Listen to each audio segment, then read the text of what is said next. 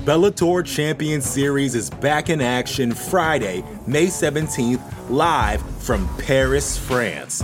Reigning bantamweight champ Patchy Mix defends his belt in a rematch against dangerous submission specialist Magomed Magomedov. And Cedric the Best Doumbé makes his Bellator debut in front of a home Paris crowd versus Jaleel the Realist Willis. Don't miss the action live at noon EST on HBO here in the US. And visit Bellator.com/watch for information on how to watch around the world. This is the very first time you'll be able to stream a Cedric Doumbé fight here in the US, so make sure you don't miss it. Support for this show comes from Sylvan Learning.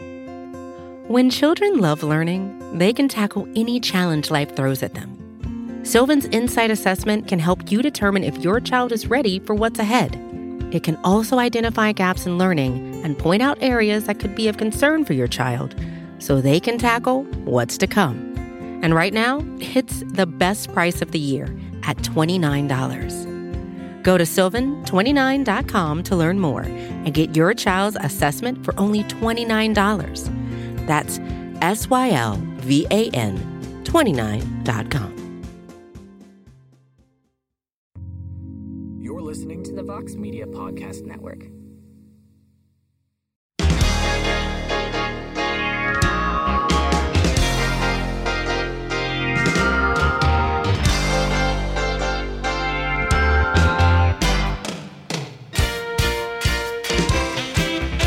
All right, everybody, it is Tuesday, November 1st. Wow, we are in November.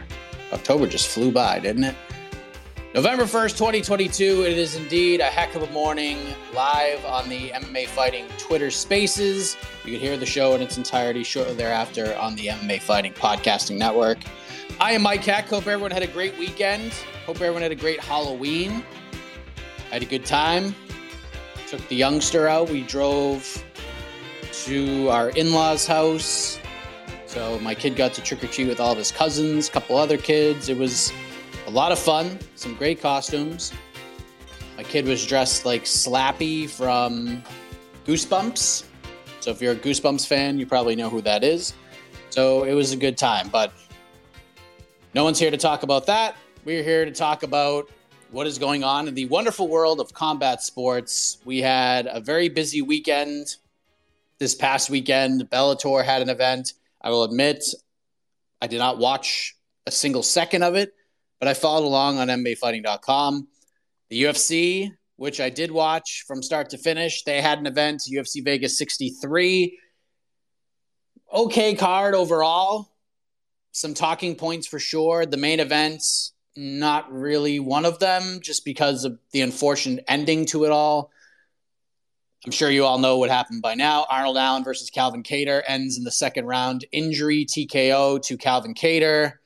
It was bad. He went for a flying knee in the first round. You saw his knee just tweak. That right knee looked real bad. Arnold Allen jumped on him. Horn sounds. We go to the second round. Kattar gets up to his feet, getting ready to start the round. He looks like he's moving around okay. Second round begins. Arnold Allen lands a kick to the left calf of Calvin Kattar. After he takes the kick, he puts weight back on that injured right knee, and he just falls in a heap. Referee had seen enough, and the fight is over. And this featherweight division just overall cannot catch a break. Alexander Volkanovski keeps saying, we need somebody to emerge. We need somebody to emerge.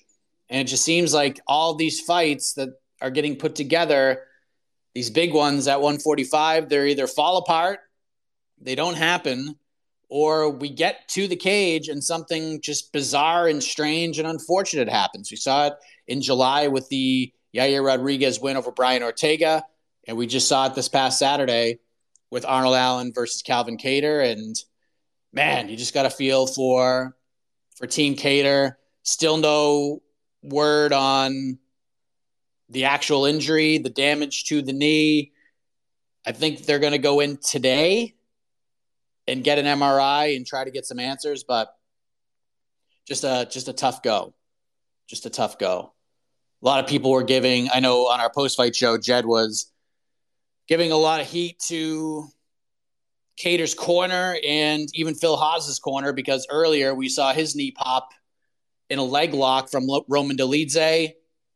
Roman let him go, thought the fight was going to be over. Fight continued, and then Phil Haas got brutally knocked out. So a lot of people were questioning Kattar's corner. I did reach out to his coach, asked him if he wanted to respond, and he feels like it's kind of a moot point. No one's really talking about it, and he didn't want to make it about himself, and I totally understand that. So there you go. So hopefully we have some answers sometime this week about where the injury sits and how long Kattar's going to be out for. Hopefully it's not something that needs surgery or anything like that. And we wish him obviously the best. But now what do we do with Arnold Allen? We can talk about that on the show. And of course, Jake Paul versus Anderson Silva goes down. Jake Paul wins. I thought Jake Paul won clearly, sealed it in the 8th round with a knockdown to force a 10-8. I scored it exactly the way one of the judges scored it, 77-74. I thought it was 4-3 Jake Paul heading into the 8th round. I predicted it would be a draw. I was feeling pretty good about that draw scorecard, and then the knockdown happened. I was like, well, looks like the draw is not happening. So Jake Paul gets it done. You could feel how you want to feel about the guy, but he went out there and he beat Anderson Silva. He took a fight that nobody said he would take. He went out and took it and he won. Not a lot of people are picking Jake Paul to win, and he went out there and won. And he sealed it in the 8th round with a knockdown. So we'll see what happens next. We can talk about that if you want. But before we get to your calls, I see some of you lined up. I'm going to do something I have not done very much on this program. A historic moment, if you will. A revelation that maybe not a lot of you expected on this November 1st. But I'm going to go ahead and do it. And this might be the first time I have done this on the show.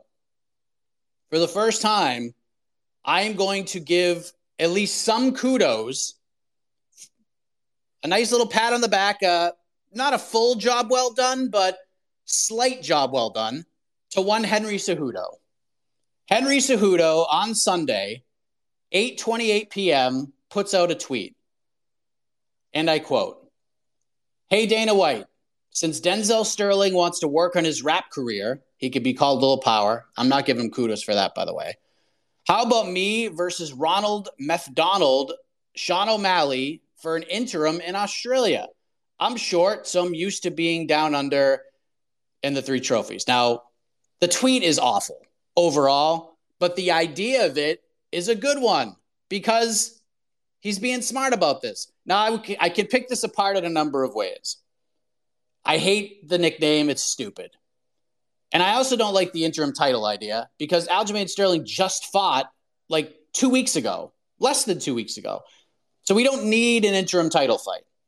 But the idea that Henry Cejudo is going after the right fight is great because he shouldn't get the title shot. I've talked about this enough. His reliability has been atrocious.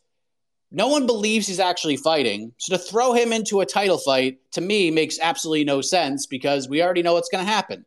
If he wins, he's going to vacate or he's just going to hold on to the belts and not fight anybody until he fights Volkanovski or fights for the featherweight title, whatever happens there. Or he's just going to leave again.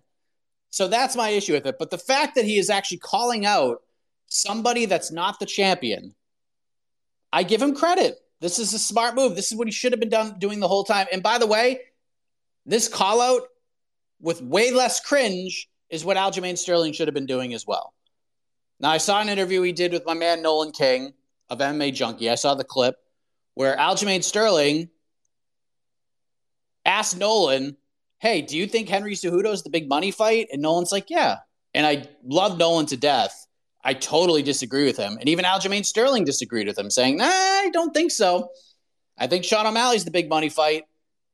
And he's right. Sean O'Malley is the money fight right now. He is. It's not Henry Cejudo. It is Sean O'Malley. You got to jump on that. But Aljamain Sterling is also saying, and he's been saying it for a couple of weeks now, he's not fighting till June.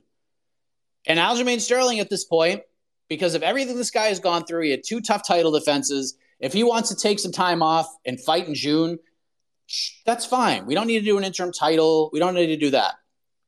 But if you want to do Henry Cejudo versus Sean O'Malley in February, sign me the hell up for that. Then we have an actual number 1 contender fight. And if Henry Cejudo beats Sean O'Malley, Go fight Aljamain Sterling. I'm fine with that. You have no arguments from me. You beat anybody. You go to Perth and you fight anybody and you win, go fight for the belt in June. You will get no issues from me whatsoever. You beat Sean O'Malley, you get the title shot. And if Sean O'Malley beats Henry Cejudo, he gets the title shot. He should get it anyways, but if we're just trying to get action in and try to get a big fight on the books before Aljamain can defend the title, this one works. And Henry did it right. The tweet sucks overall, but the idea is the right one. I don't want the interim thing, but this fight, you can make it 5 rounds. I don't care. But the fight itself is exactly what Henry Cejudo should be doing. This is what you should have done the whole time. You started to do it in July after the whole situation with the Pedro Munoz fight. You went backstage. You had that cringy run-in with Sean, and it didn't go over well. Sean no-sold it. But I think we might have something here. And I don't do it often, but at least a little bit of kudos to you, Henry Cejudo. Nice job. Well done. That's what you should be doing. And I'm down for this fight. Kirkland, do we have you? Yes. Do you have me, Mike? Yes, I have you. Thank Christ. I'm really sorry for blowing up the space. Oh, it's all good. It's not your fault. Cool. I'm going to take a sip of coffee before I get into this. Man, I owe you a big apology, Mike. The last time we talked, I started off by laughing. It was messed up. I learned my lesson. Don't laugh at Mike Heck Jr., guys. When he says that Bilal Muhammad can finish Sean Brady, it's in the realm of possibility. In fact, it's probably going to happen. So, anyways, please accept my sincerest apologies for that, Mike. It won't happen again. And on to my question. I was reading MMAfighting.com, probably my favorite website of all time.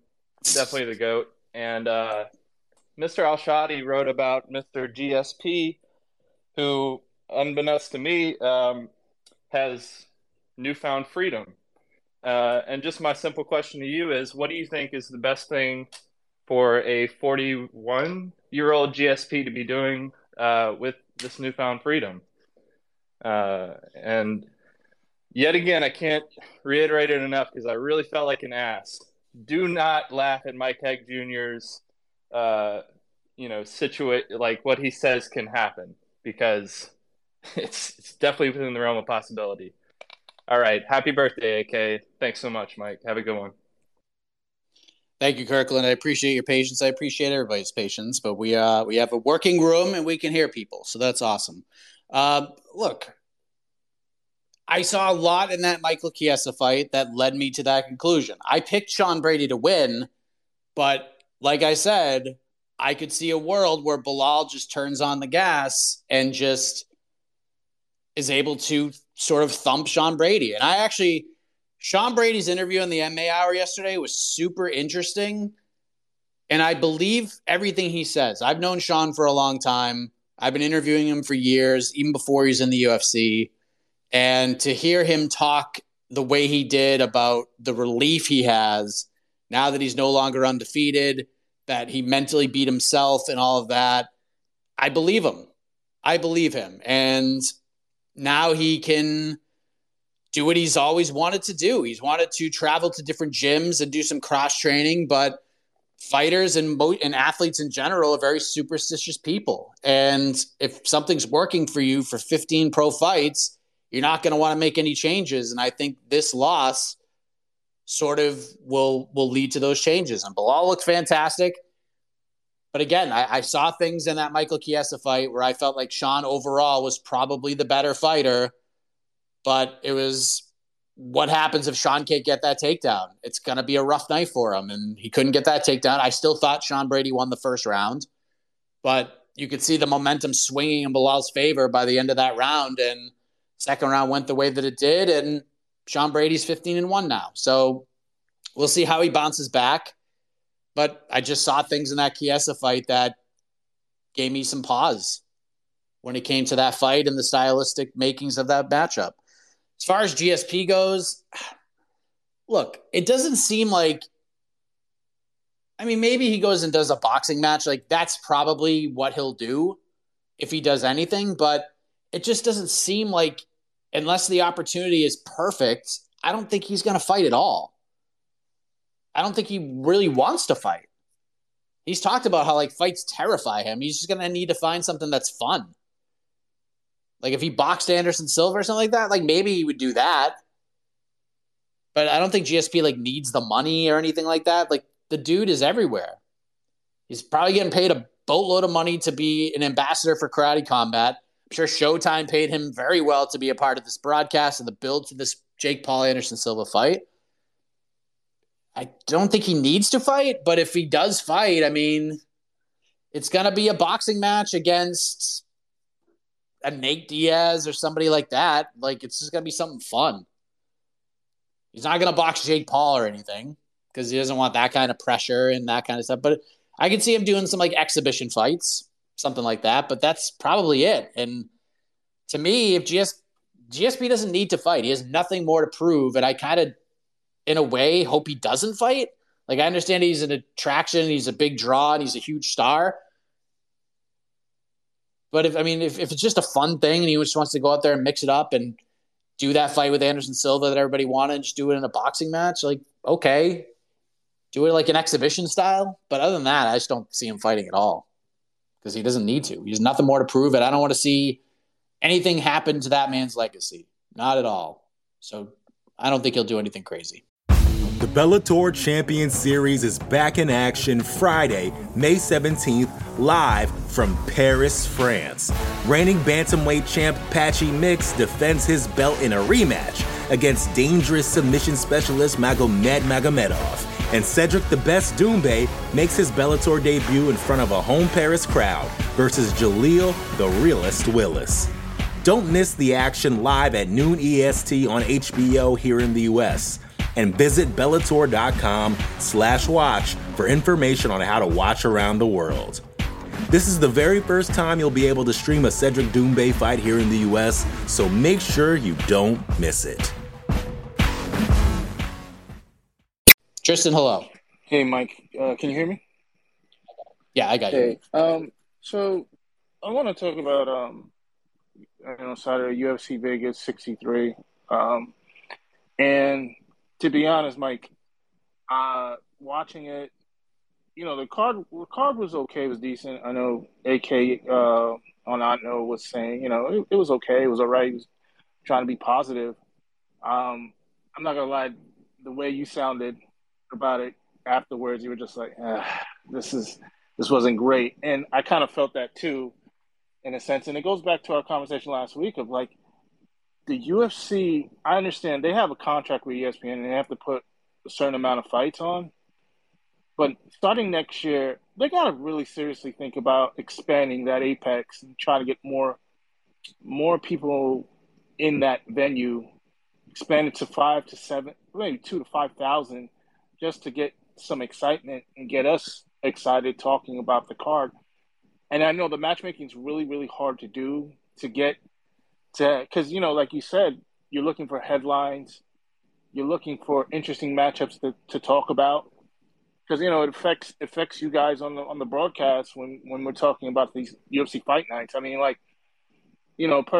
looking December 3rd. That is probably on paper the December 3rd card in Orlando, and it's not in the UFC Apex. It's probably one of the best fight night cards on paper, looking at it. I know practically everybody on that card on the December 3rd for the Kevin Holland and Wonderboy matchup. So next year, they got to figure out a way. I'm not saying, because like we said, they're not going to get rid of the Apex. They need it just to, but Dana and the UFC, they got to figure something out in the sense of we need to expand this venue here. We need to get more people so you could hear a little bit of crowd and excitement. And as far as matchup is concerned, I know Sean Shelby's a tough task, but they gotta figure out ways where when we're matching up these fight cards, these matchups, we got to have some type of interest and story, some headlines where people can get really excited about, and that's the only thing I could think of is expanding the Apex venue to get more people in there somehow, because like you said, it's tough, man. It's tough. I watch every card and I enjoy each fight, but You're absolutely right about it. And we talked about it last week. I'm with you with that. And then looking at this Fight Night card, UFC 6 Vegas, I believe this was 63 or 64. This card, look at this card. This card is pretty good. I think it's better than Saturday's card on here. But it's at the Apex again. And then we just lost a fight. Jailton Almeida versus Matt Grisham. That's gone. So now we're down to 12. And, it should be more interesting. But, man, I wish this was like, in front of a crowd or as well as and in another venue, So this might just your overall thoughts about what I just said. Thanks for everything. Have a heck of a morning. Thanks, man. Now, look, I get a lot of people want to and there are certain cards the UFC puts together on these fight nights that are just god awful, and they were originally god awful. I'll give them a pass on these next two, just because you can only book the fights, and it's no guarantee that these happen. Just look at Saturday's card. We were supposed to get not only this main event, we were supposed to get Ilia Topuria versus Edson Barboza, which is a big fight. It was an important fight at 145. Barboza hurts his knee, he's out. This wasn't the greatest fight of all time, but there's a story here. There's heat on this. I'm sure there'd be some shenanigans during fight week. Jakar Close versus Mark Madsen. Interesting fight. Close hurts his ACL. He's out of the fight. There's only so much you can do, and then you're just kind of stuck, and then you lose some of these other guys from some of these other fights. And, Clinton Rodriguez had two different opponents, and then the replacement opponent ended up fighting a complete newcomer. So what this ended up being was just a on steroids Contender Series card with a good main event that just didn't turn out well. And it's not the UFC's fault that the main event turned out the way that it did. And if the main event delivered the way we thought it would, maybe we're not feeling the same way about this card. But overall, man, it was tough. It was tough. It's tough watching heavyweight fights go the distance. We got some good finishes. We got a really good fight. We got Khalil Roundtree, Dustin Jacoby. That fight ruled. We got maybe the most vicious guillotine choke that I've ever seen from Tresean Gore, who I'm actually going to be talking to a little bit later on. We had some moments. It's just these moments end with cards like this. It's just a moment happens. We watch the video on Saturday, and then by Sunday, we're just okay, next card. And this one, what do we have? 1, 2, 3, 4. We have 13 fights. We were supposed to get Jailton Almeida, like you mentioned. The main event of this card was supposed to be Bryce Mitchell versus Movsar Evloev. That is a banger of a main event. And if Evloev got hurt, we lost that. And we lost Jailton Almeida. What we get is Marina Rodriguez, Amanda Lemos, a main event with some stakes. And this card, and I agree with you, night and day, this card is way better than this past Saturday's. Main event has some stakes. I would, honestly, this is no disrespect. If this card had Bryce Mitchell versus Movsar Evloev still in the main event, it's a banger of a card. We got Neil Magny, Daniel Rodriguez. Of course, we get the heavyweight fight, Josh Parisian, Chase Sherman. Ulan Bekoff, Manus will be fun. Mark Madsen, Grant Dawson is a crazy fight. Stylistically and matchup-wise, it's actually a better fight than the Jakar Close fight, I think. Derek Minner, Shai Lin is going to be nuts. Miranda Maverick's back. Benito Lopez is back. Benito freaking Lopez is fighting on this card. He hasn't fought in over 3 years. He's fighting Mario Batista. Jake Hadley's back. It's a good card. This is solid. This is a solid fight night. It would have been even better if the main event stuck around, but hey, Rodriguez Lemos isn't bad. And then this will lead nicely into UFC 281, which is a pretty solid card. So, yeah, this card is much better than this past Saturday's card. And I agree with you with the Apex thing, but look, it is what it is. They're going to be hanging out at the Apex a little bit. Hopefully they travel a little bit more than they did this year. But again, I don't necessarily fully blame the UFC for this, because beginning of 2022, we didn't know what the hell was going to happen. We felt like the pandemic was over. We felt like things were like complete. Like we were feeling like the COVID was done, and then it ramped back up again. And you got to plan ahead. So hopefully 2023, we get more of these on the road cards and we'll see what happens. Like some of this blame goes to the UFC for sure, because some of these fight night cards are just not good.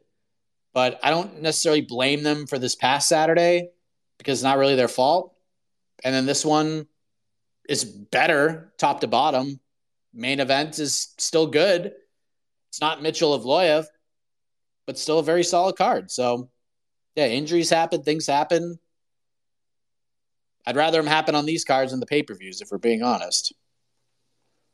We're going to go to Viking MMA in a moment. Hello, Viking.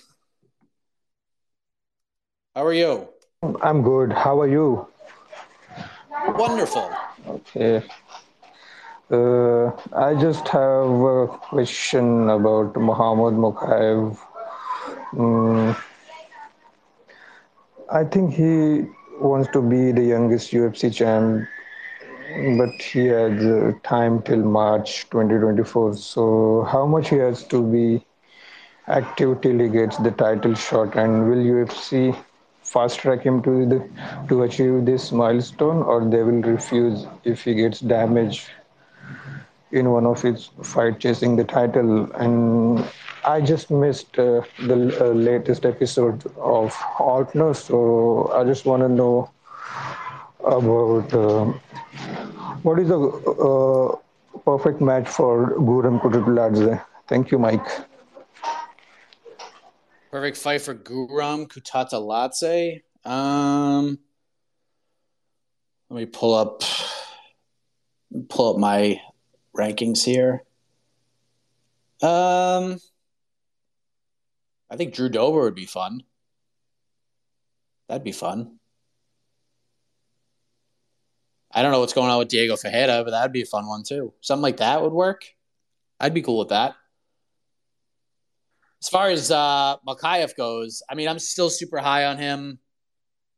He said he was sick heading in. His team wanted him to pull out of the fight, and he went in there and he fought. And listen, like, he didn't fight like a minus 1,200 favorite. He didn't fight for your money in that aspect, but Malcolm Gordon had his moments. For the most part, Mokaev dominated that fight, and then he finished him in the third round. So it wasn't a minus 1,200 performance. I think he just needs to humble himself a little bit. That's all. Just don't overpromise. Don't say, I'm going to go out there and wreck this dude in the first round. Just say, hey, I'm going to go out there and I'm going to dominate. Whether if it goes 15 minutes, goes 15 minutes. If I get a chance to finish him, I'm going to finish him. I'm going to be looking for it. But don't just go out there and say, this dude ain't going to last 2 minutes with me, because then you look like an idiot. And I think some people took some of his words to heart. And that's it. I do think he's going to be a champion. I think he could be a 2-division champion. This kid is still super young. Like, people just don't like get that. They think he's like a 27-year-old dude, and he's not. He's just 8-0. I mean, he had a long amateur career. He's 22. He's only 22. He's only going to get better. So, timeline, will he get March 2024? Or what was it, the end of 2024? I don't know. It's tough to say just because this flyweight division is just insane. I mean, I love the Moreno Figueiredo series, and I'd love to watch those guys fight over and over and over again. But eventually, we're going to have to make some moves here, and I'm curious to see what those moves will be. But I said Mokaev versus Manel Kape, makes a lot of sense. Let's give him a ranked guy. AK suggested Tim Elliott. I like that idea as well. Let's get him a ranked guy. Let's not go crazy. I know he's calling out Brandon Royval. Royval's fighting Amir Albazi. I would probably stay away from those two guys for right now. I like Tim Elliott. I like Manel Kape. Either of those work. And then if you beat them, then we can go to those guys. But yeah, I don't think there's any need to just throw him into a top 5 matchup right now. I'm sure I mean, he's already told us, and he was on the MMA Hour after his win saying, like, I'll beat all these guys right now. But we don't need to rush him at this point. He's only 22. He still has time to get to his goal. And yeah, that's what I think. But I'm not less sold on him at all. So we'll see where they go with this man. Let's go to Double A. We'll go to Four Corner Sports next.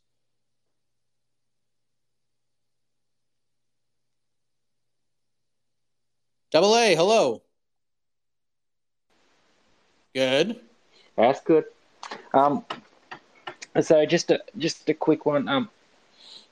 I'm curious as your thoughts what happens with Andrei Arlovski next. Does he retire? Does he keep going? Because with Andrei, you just don't know what the heck is, because that guy's been around forever. And quick correction, I don't think Mokaev can break the record for the youngest championship, because John Jones broke it at 23, and since he'll be 23 next year, I don't think he'd be able to do it. Okay. Have a heck of a morning. Everyone have a great day. Peace. All right, let me look this up. I just want to make sure I have my facts straight. Does it say like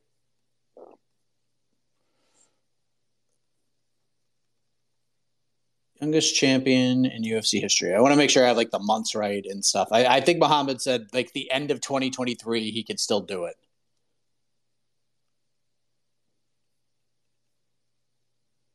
Yeah, I think that's the case.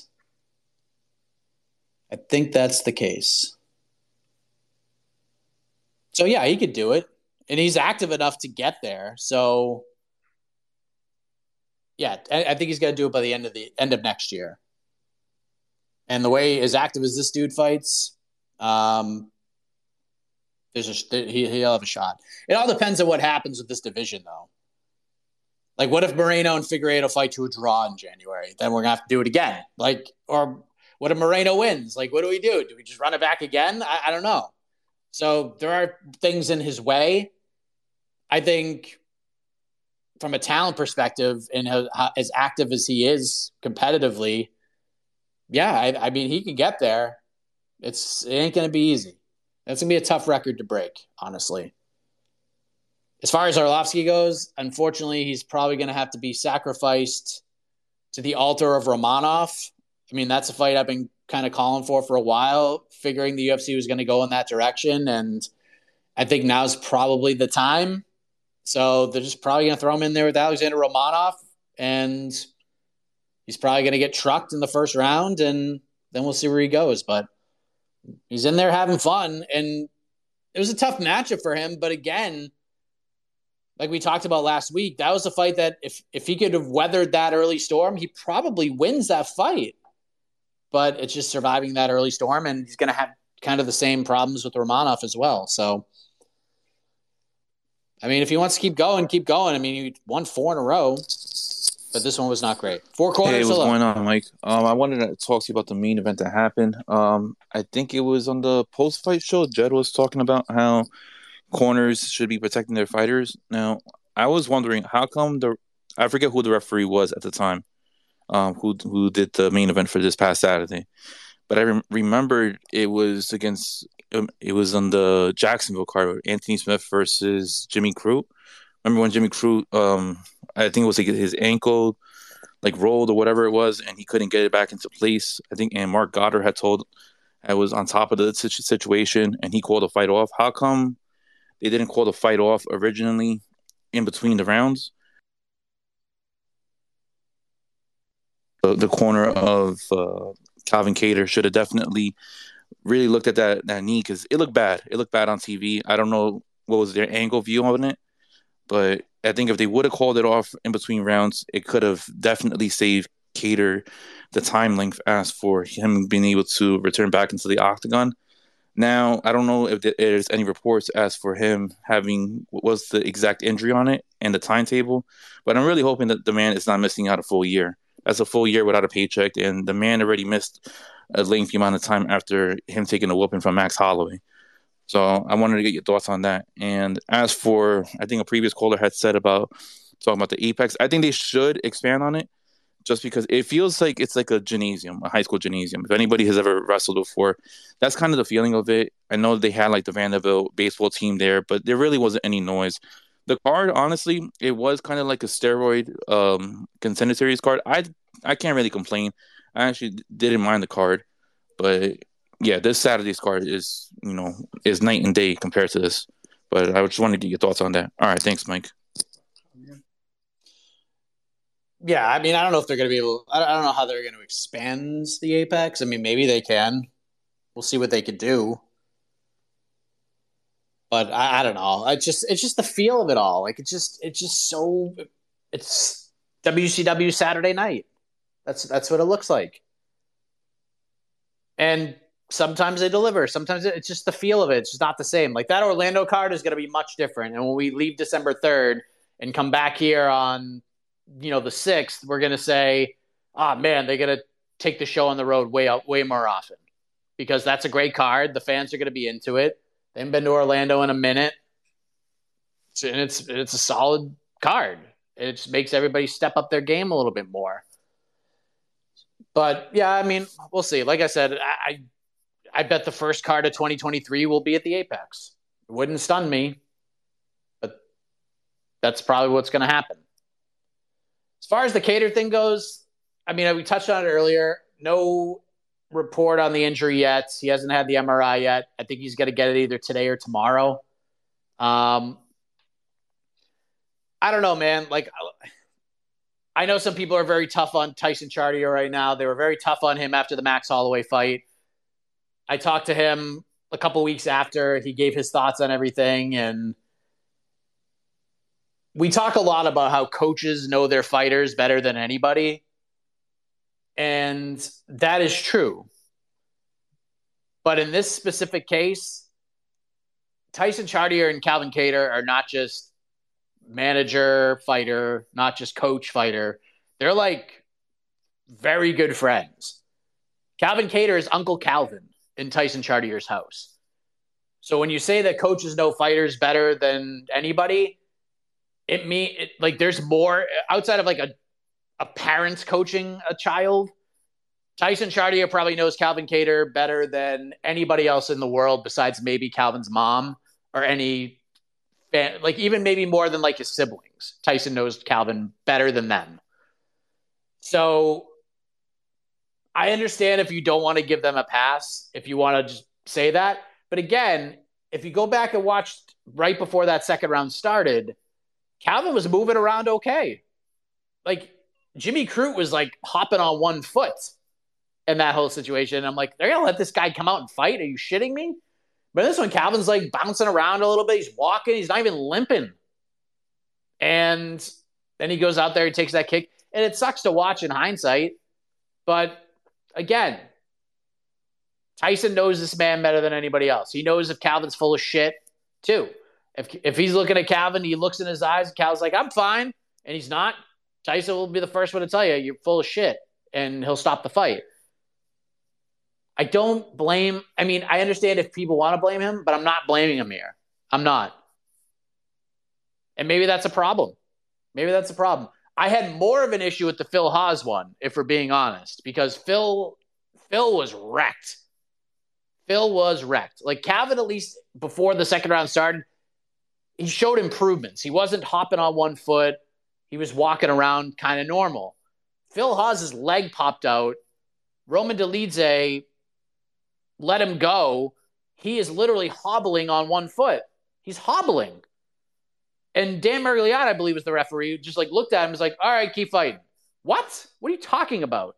And then he got brutally KO'd. I had more of an issue with that than the Kattar one. I did. I had more of a problem with that. But if you want to look at it from that sense because you care about the fighter's well-being and stuff, I get it. But I know this team pretty well, and it's not me being a homer or anything like that.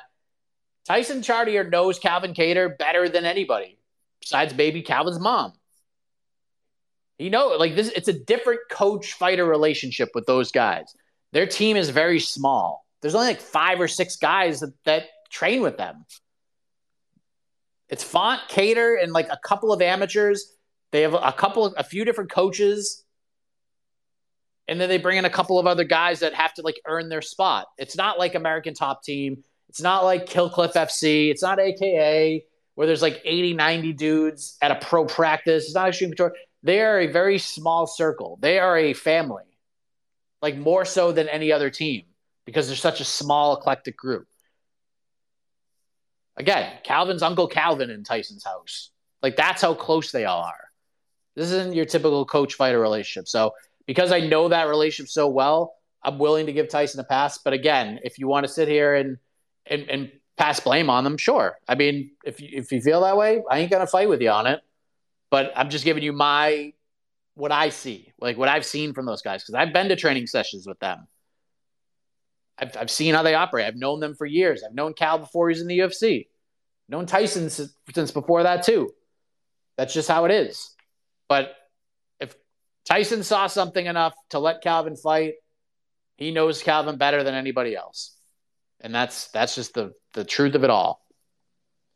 One thing that's interesting that I'll bring up before I get to Eric, who's going to be on deck, and then we'll go to Mosa, we'll go to Zeke. What do we do with Arnold Allen? What do we do with Arnold Allen? Now, a lot of different ideas have come in, and I respect them all. To me, Arnold Allen deserves to be in the interim title fight. He does. He's won 10 in a row. He's won 12 straight. He's 10-0 in the UFC. I know that the ending of that fight wasn't great, but Arnold Allen's resume is better than Yair Rodriguez's right now. And still, to my point, I think how the UFC should approach this is you approach Yair Rodriguez with the Arnold Allen fight. Approach him with that. If Yair says, no, I'm only fighting Volk, you tell Yair to screw, and you do Josh Emmett. And that's how you handle it. I saw a lot of people clamoring for the Max Holloway fight. And in a vacuum, that fight is great. It rules. I'd love to see it. But I hate that idea in terms of meritocracy. Because if Max Holloway beats Arnold Allen, you just screwed yourself. You just killed yourself. You just took away a potential opponent. And that's been a problem with this division. And this is one of the problems Volk's having. No one has emerged. And the way you're trying to emerge a contender is you throw him in there with the second best guy in the division who beats pretty much everybody except the champion. So I don't like the Arnold Allen Max Holloway idea. I don't. If you're just going to have these two guys fight, like if there's no stakes to it, if this is like 2 or 3 years from now and Arnold has snipped the title and didn't win it or something, cool. Like I'm in. I'm in as just like a fun fight night main event with no stakes. But any fight Arnold Allen has is important and it has stakes. If you throw him in there with Max Holloway and he loses, you're stuck. You're still stuck. And Max probably beats Arnold Allen, if we're being honest. Like I would pick Max to win that fight. I'm not saying Arnold couldn't win, but Max would be favored to win that fight. And that's why I don't like this idea. Now, if Arnold Allen fights for the interim title and loses and you want to give him Max, I'm cool with that. But right now, he either fights Yair or Josh Emmett and you do an interim title fight. That's cool. If you can't get Yair on board, you do Allen Emmett. That's it. I think Emmett is number 3 on this list, honestly. Like I know he's got the win streak and everything, but I don't know. It's a strange situation. I would go Allen Yair. If Yair says no, you say, all right, good luck trying to get a title shot now. Josh, you're up. Go fight Arnold Allen in the UK. Interim title fight. Done and done. Your champion has literally said, do an interim title fight. He's telling you to do it. So do it. But I think Arnold Allen deserves one of those spots. I do. 10 in a row. Just give it to him. I think he deserves a chance, especially if you're going back to the UK. Can you imagine Arnold Allen co-main event, Leon Edwards versus Kamaru Usman 3?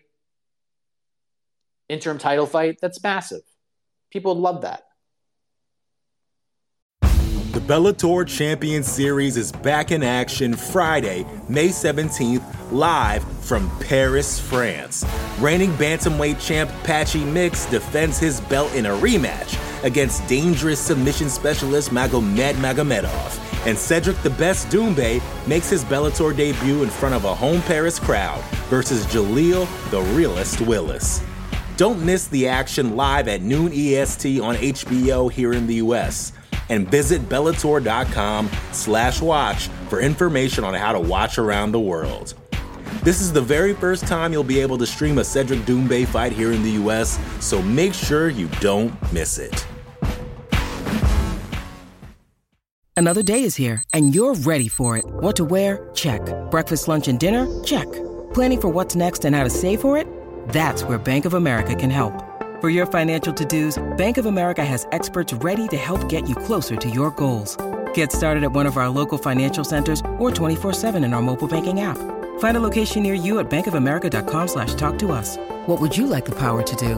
Mobile banking requires downloading the app and is only available for select devices. Message and data rates may apply. Bank of America NA, member FDIC. Let's go to Eric with the CM Punk photo. Hello, Eric. How you doing?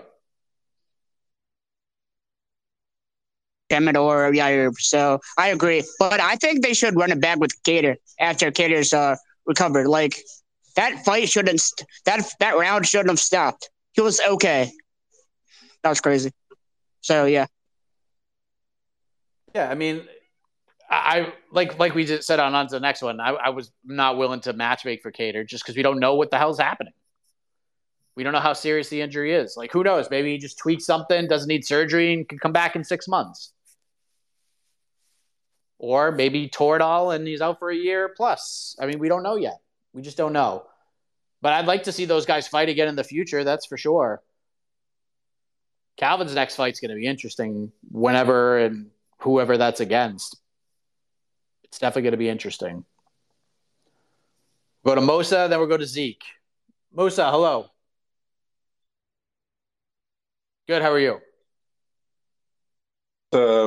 The Aljamain Sterling situation, I don't know if you talked about it. I came a little bit late. But do you think he's doing it on purpose to make haters in the UFC? Because he laid for a whole year in his first title defense, and it was an injury, but it wasn't a new one. And then neither of his wins was decisive. And right now you have beaten TJ Dillashaw, and it's not his fault, but he was injured. And now you're saying you are fighting once a year. I don't know. What do you think about it? My second question, I don't know if it's right, but I want to ask you if you know something about it.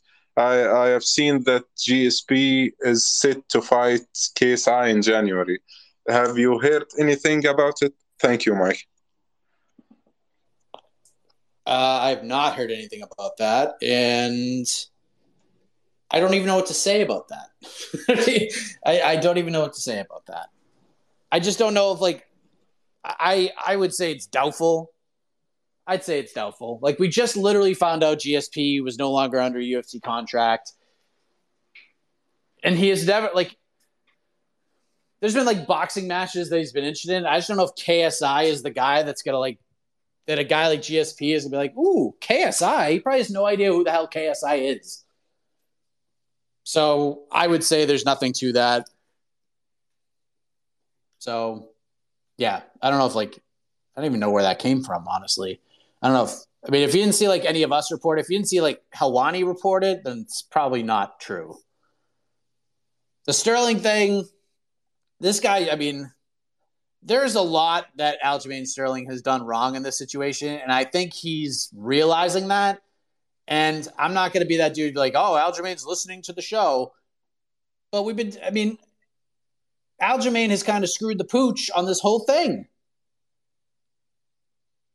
This whole, well, I don't care who it is, whether it's Cejudo or O'Malley or Cheeto, Dorito, whatever the hell he says. No, you should have. And I think he's leaning into the right thing now, where it's O'Malley. Like, go for Sean. That's the one.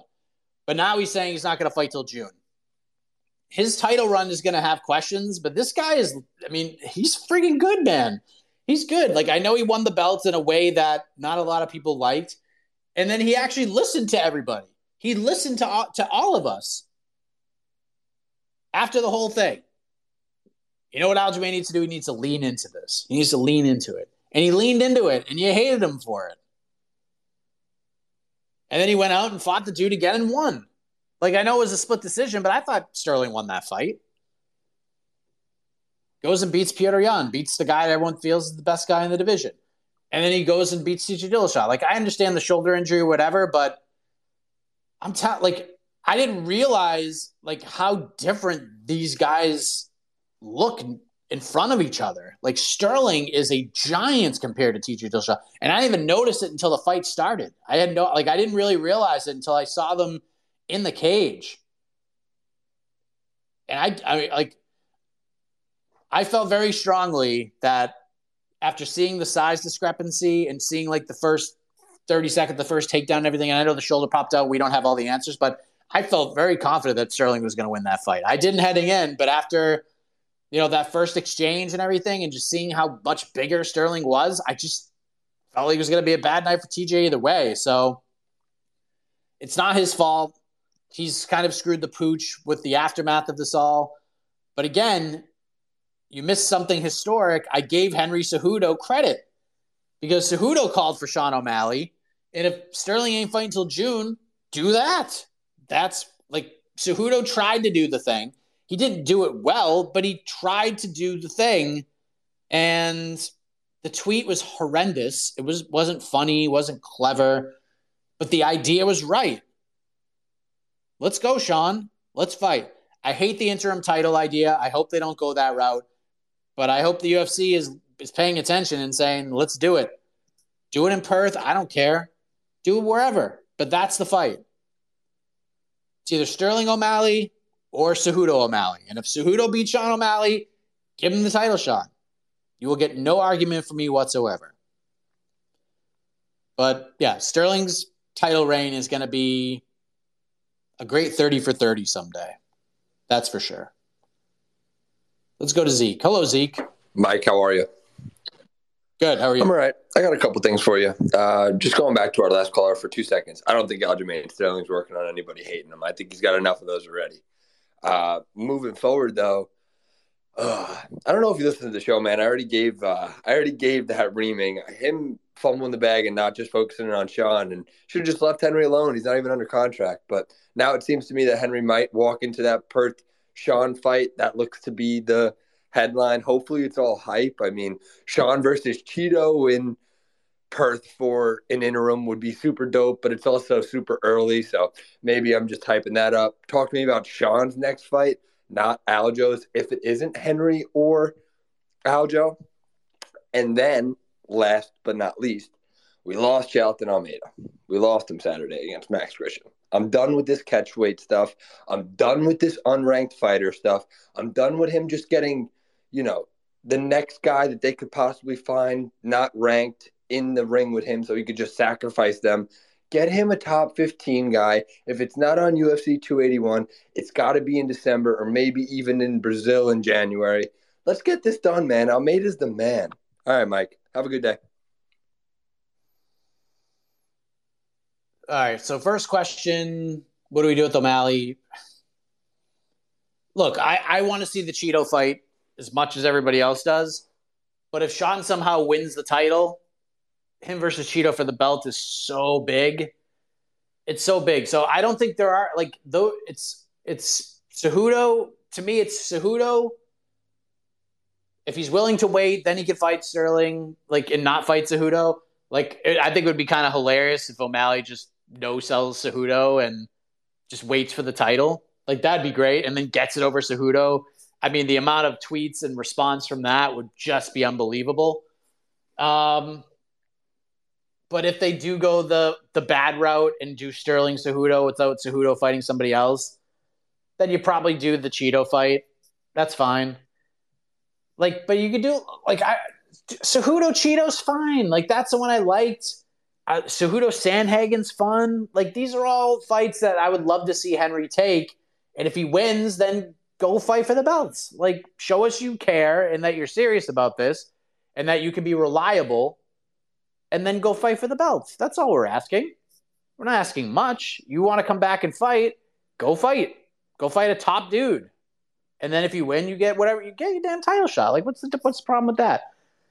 The Jailton thing is just weird, and there should be no blame on him whatsoever. And to your point about giving him top 15 guys, they tried. They gave him Shamil Abdurrahimov like 2 different times, and Shamil couldn't make it to the fight. So we had to fight at catchweight, and then they booked him with Maxim Grishin because he was supposed to fight at 280. Remember, he was supposed to fight Shamil, top 15 guy. Shamil, whatever happened, he's out of the fight. Jailton gets pushed. Maxim Grishin takes the fight. And from what I understand, Jailton flew all the way to Las Vegas just for him to find out that the fight was off, and then he turned around and flew back home. The fight being off is not Almeida's fault. Apparently, Grishin had visa issues and couldn't get over, but Jailton flew all the way to Las Vegas and then landed, either found out on the way or found out after he landed and then flew back home. This is it's not his fault. None of this is his fault. What a year this guy has had. Golly. He's got all these aspirations. Everyone's just wanting this guy to fight, and I get it. I'm excited too. But he just had some really bad luck. And the bad luck train continues. It'll be interesting to see where they go from here. Just don't book him against Shamil again. We've already played this game. Give him somebody else. And we'll see what they do. We'll go Hunter, the Am, and then Terrence, and then I got to go. Hunter, hello. Can you all hear me? Okay, yeah. Yeah, I got you. What's up, man? I just had one quick question. What's your stance on like injury rematches? Because I haven't seen a lot of reporters talking about it or anything. But like in situations like Rakic or like Ortega or what we just saw with Kattar, do you think the UFC should try rebooking these matches that are based off that end in like freak accidents as opposed to like injury that was caused by what's the word? Like getting dominated basically. So like in the case of the Hawes fight, Dolidze had incredible ground game, and that was just all skill. I don't think that really factors into it because that was a different situation. But in cases like Ortega and the Ortega and Yair fight especially, because those two are kind of like neck and neck as far as contention goes. Ortega obviously had his rematch, but he's still got tons of stock. I mean, the only people he's ever lost to is Holloway and Volk, and obviously Yair. But just wondering how you felt about that. If you think UFC should try to make those rematches, or if they should just keep going past them and just move on from there. Thanks. I mean, it's almost impossible to say just go right to a rematch because, I mean, Ortega's still hurt. We don't know how long Kattar's going to be out for. Rakic is going to be out for a while. So you can't just be like, nope, you got to wait for these guys to come back, because that's not really fair to the guys who won and didn't get hurt. And I'm not blaming the guys who got hurt. MMA's tough, man. It's a tough sport. Sometimes things happen. But what you could do is just, these are back pocket fights. If the timelines and the roads lead to a rematch, then they're there. You have a story. You got a story. So I would love to see Kattar and Allen do the damn thing for 25 minutes to see how that really would have gone. But here's the thing. Like the Yair one, like you can make a case that what Yair did led to Ortega's injury. Like you could watch the tape and come to that conclusion, and that's fine. Like it wasn't just, he just slipped and fell and hurt himself. Like this was due to Yair, torquing the body part. Kattar's is a little different because he was trying the flying knee, but Allen still evaded it. And his defense kind of led to that. With the Rakic one was kind of a freaky one. But these are back pocket fights. You can't just punish Aaron Allen and say, hey man, this wasn't definitive. You got to wait for Calvin to come back and then you can fight again. No, you got to move forward, and that's just kind of where we're at right now. Like, and you can't treat them all the same. Like some are just freakish ones, and some happened because of what the fighter did, and others didn't. And I agree with you with the Phil Hawes one. That fight should have been stopped immediately. Like Phil Hawes is done. Like the leg snapped. Dolidze pointed it out. The dude couldn't walk. He was hopping on one foot. And the ref was like, okay, keep fighting. At least Kattar was like moving around a little bit. And you're like, okay, looks like he's better. I mean, it sucks the way that it ended, but it looked like he was better. So, yeah, the immediate rematch thing you can't do just because it's just not fair to the guy who won. But they are back pocket fights. If you ever need them, they're right there. Let's go to the AM. Hello. Good, how are you?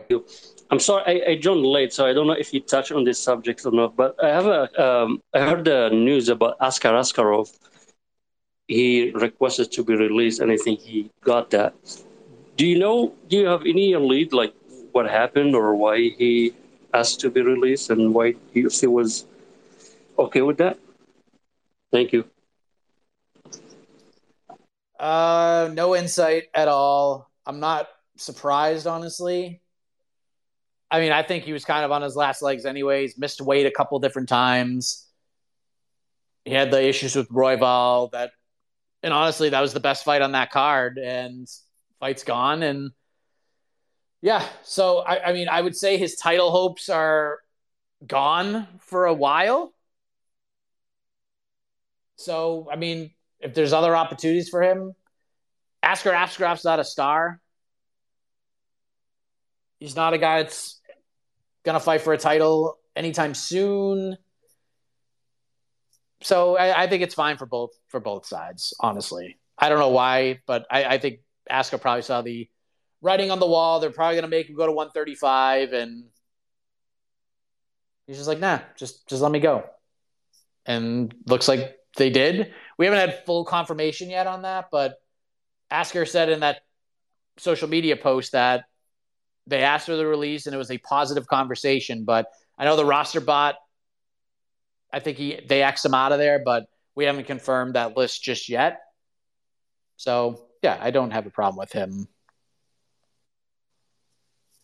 going there, but I have no idea why. But that's my hunch. Terrence, hello. Hey, Mike. Happy November to y'all. You too.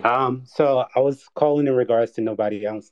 I came in like a few minutes late, like right after the call dropped originally. So I don't know if you guys talked about Miranda Maverick just yet. She's fighting Shayna Young, of course.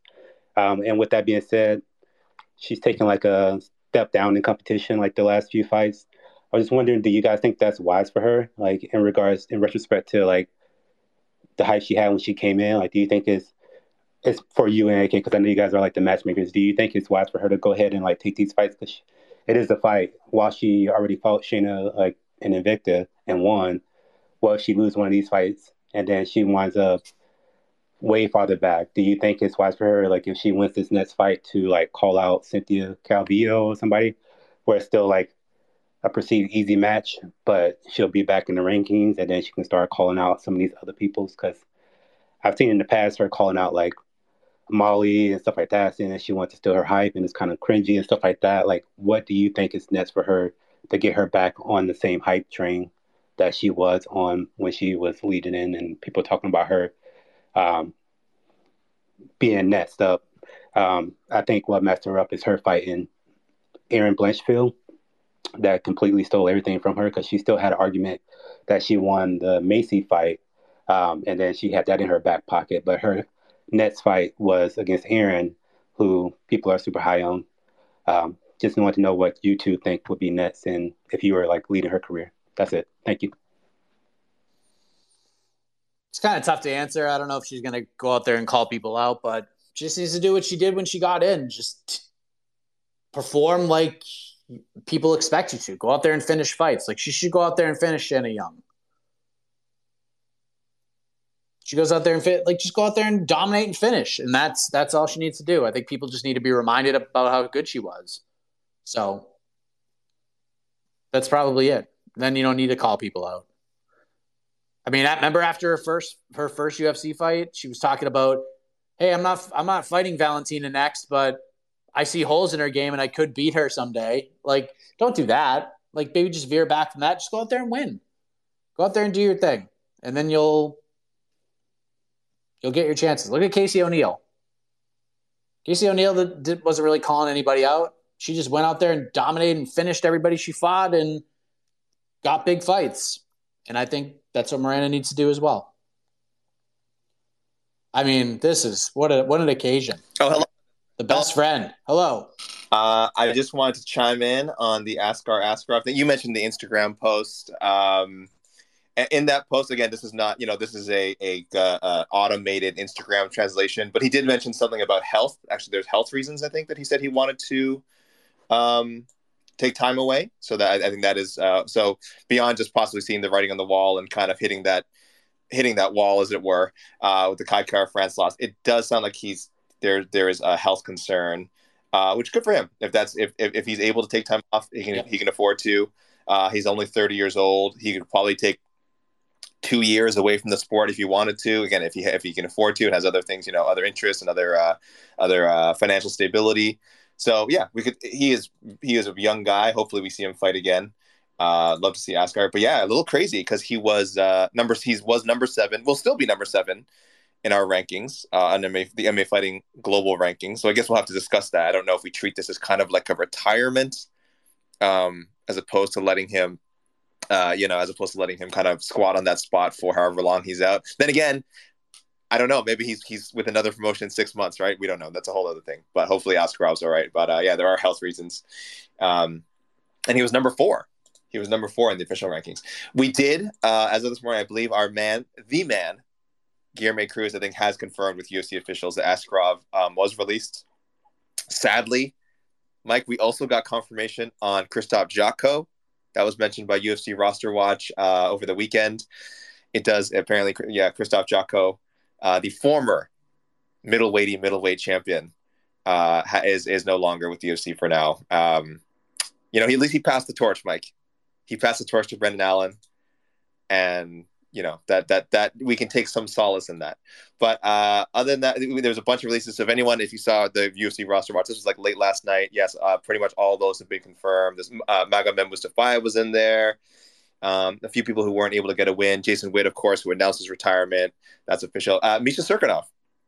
Misha Cirkunov's a big one. He was formerly a top 10 ranked or top 15 ranked light heavyweight. So had a lot of bad luck over the last few years. Just couldn't get a win. So, Mike, I'll end with a question just to keep the show cooking. Louis Kosi was another name. I think he's the only Contender Series guy on this list. I want to say a guy who won a contract. Do we feel like people are starting to realize how little security these Contender Series contracts have? Like, I'm not saying Louis Kosi is some blue chip prospect that needs to be protected, but man, to just go 0-2, the excitement of getting signed last year, you go 0-2, you're gone. I mean, this is messed up, right? I don't even know if I have a question here or if this is more of a statement, but feel free to go off, Mike, on a Contender Series if you'd like, or disagree. I don't know, but great show as always, my best friend, and hopefully we'll see Krzysztof Jotko somewhere middleweighting it about for another promotion soon. Thank you, AK. I mean, again, we don't know. Like, I would say of this list, some of these names were like all-out releases, and some of them just could have been they fought out their deals and they haven't re-signed yet. It's very possible. I think the name that was the most surprising on this list was Nick Maximoff, but even then, he's lost a couple in a row and maybe just needs more seasoning. I don't know. But again, this is what the Contender Series is all about. They come out, Dana White gives this speech after the first episode, be Joe Pyfer. And then they go out and sign a record amount of fighters off the Contender Series after only signing one the first week. Tells you everything you need to know right there. They are replaceable. They are replaceable with 30 other guys that they signed off the damn show.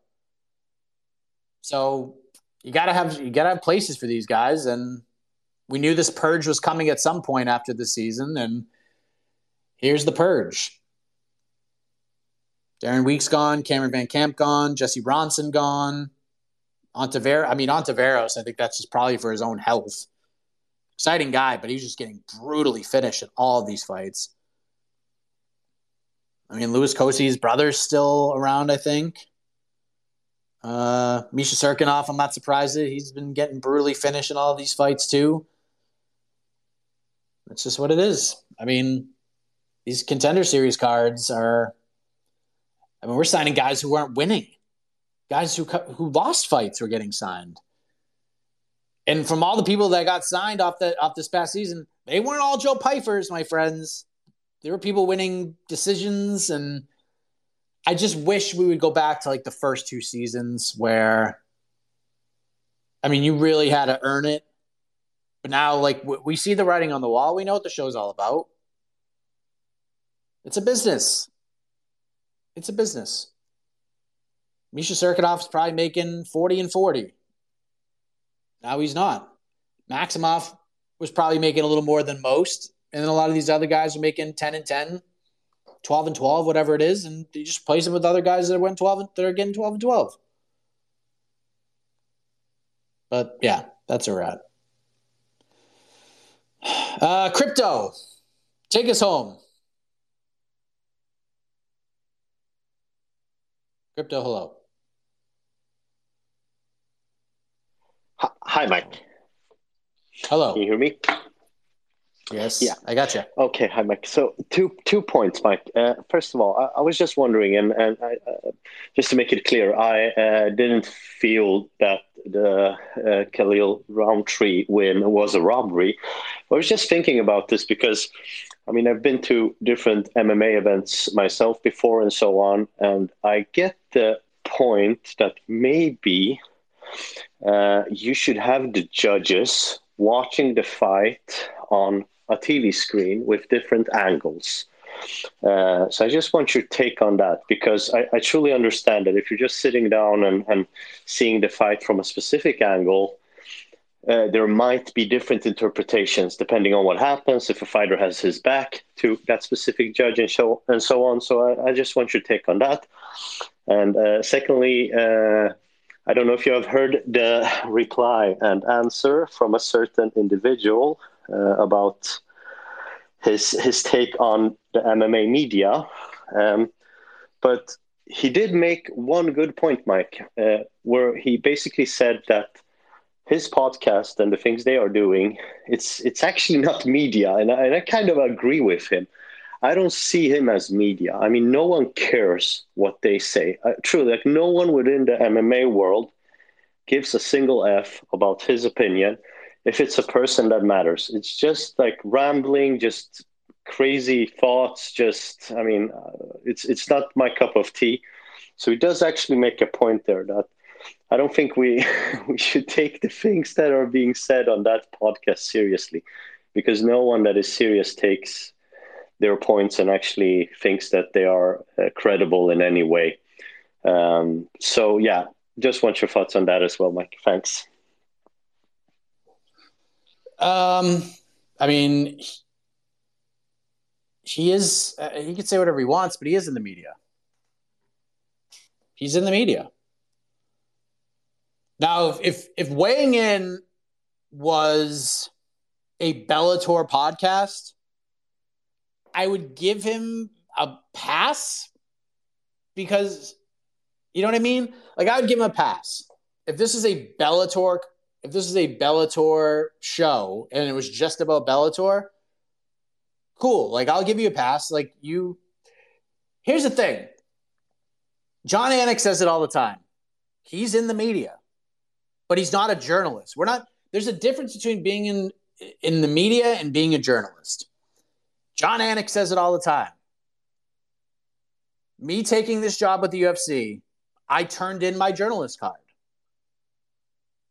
So I can't pick fights. I can't do this and that. Like, there are certain things I can no longer do because I am in the media. But I'm not a journalist. Josh is not a journalist, but he is in the media. He talks about the UFC. Okay? That makes him media. He's giving his opinion on a show that people watch about the UFC.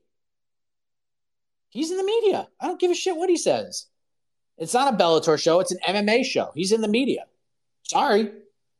When you have a name and people watch your stuff, you're in the media. Now, there are certain people who have opinions about UFC who are not in the media, but Josh is. He's on television. He's a broadcaster. He's in the friggin' media. He's in the media.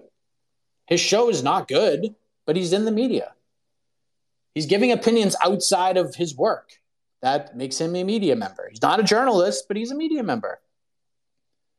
I'll have to go back and watch it because I'm curious. I didn't see a clip on it, on his whole thing. But again, and I'm not changing my stance on anything. He can come out and say the whole, well, I'm not in the media thing. But that's not the issue. The issue is he took something and was super hypocritical about it. Hey, MMA media, do your fucking jobs. Telling us how to do our jobs. Yet he's putting out this video about trying to promote this card, but yet the only clip he puts out is the one that he knew he would get the most reaction from members of the media and fans, which meant Josh Thompson went into business for Josh Thompson. This is about him. It's about getting himself over. It wasn't about getting the fighters over. He was trying to get people talking about Josh Thompson. That's the issue I have with it.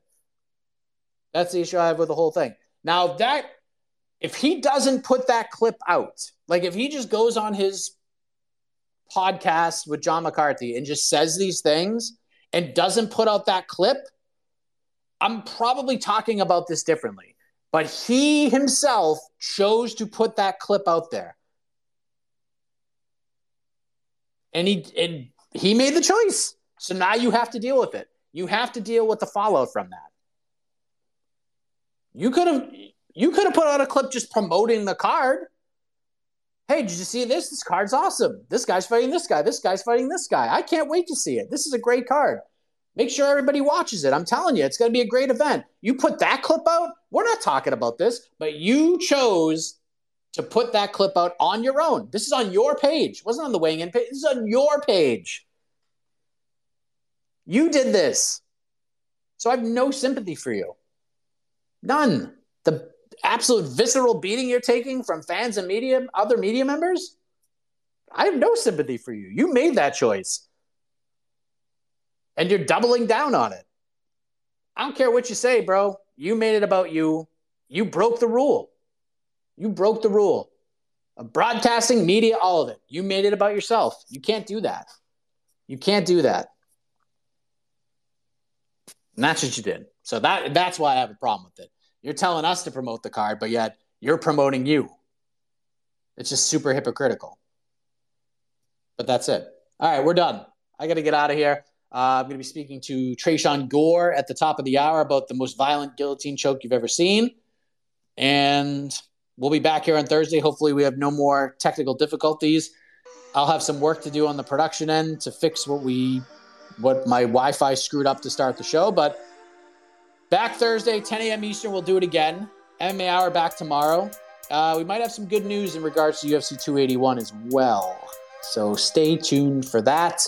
But until then, everybody, have a great rest of the day. And as always, have a heck of a morning.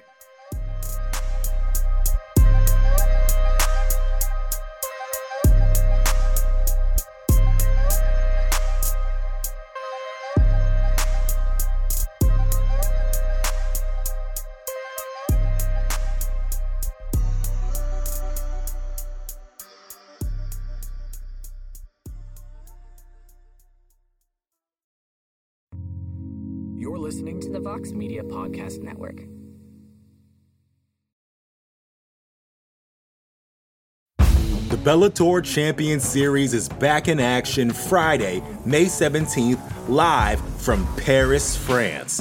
Reigning bantamweight champ Patchy Mix defends his belt in a rematch against dangerous submission specialist Magomed Magomedov. And Cedric the Best Doumbé makes his Bellator debut in front of a home Paris crowd versus Jaleel the Realist Willis. Don't miss the action live at noon EST on HBO here in the US. And visit Bellator.com/watch for information on how to watch around the world. This is the very first time you'll be able to stream a Cedric Doumbé fight here in the US, so make sure you don't miss it. More to-dos, less time, and an infinite number of tools to keep track of. Sometimes doing business has never felt harder, but you don't need a miracle to hit your goals. You can just use HubSpot, because their all-in-one customer platform can make growing your business infinitely easier. Imagine this: high-quality leads, fast closing deals, wildly happy customers, and more benchmark-breaking quarters. It's not a miracle, it's HubSpot. Visit HubSpot.com to get started today.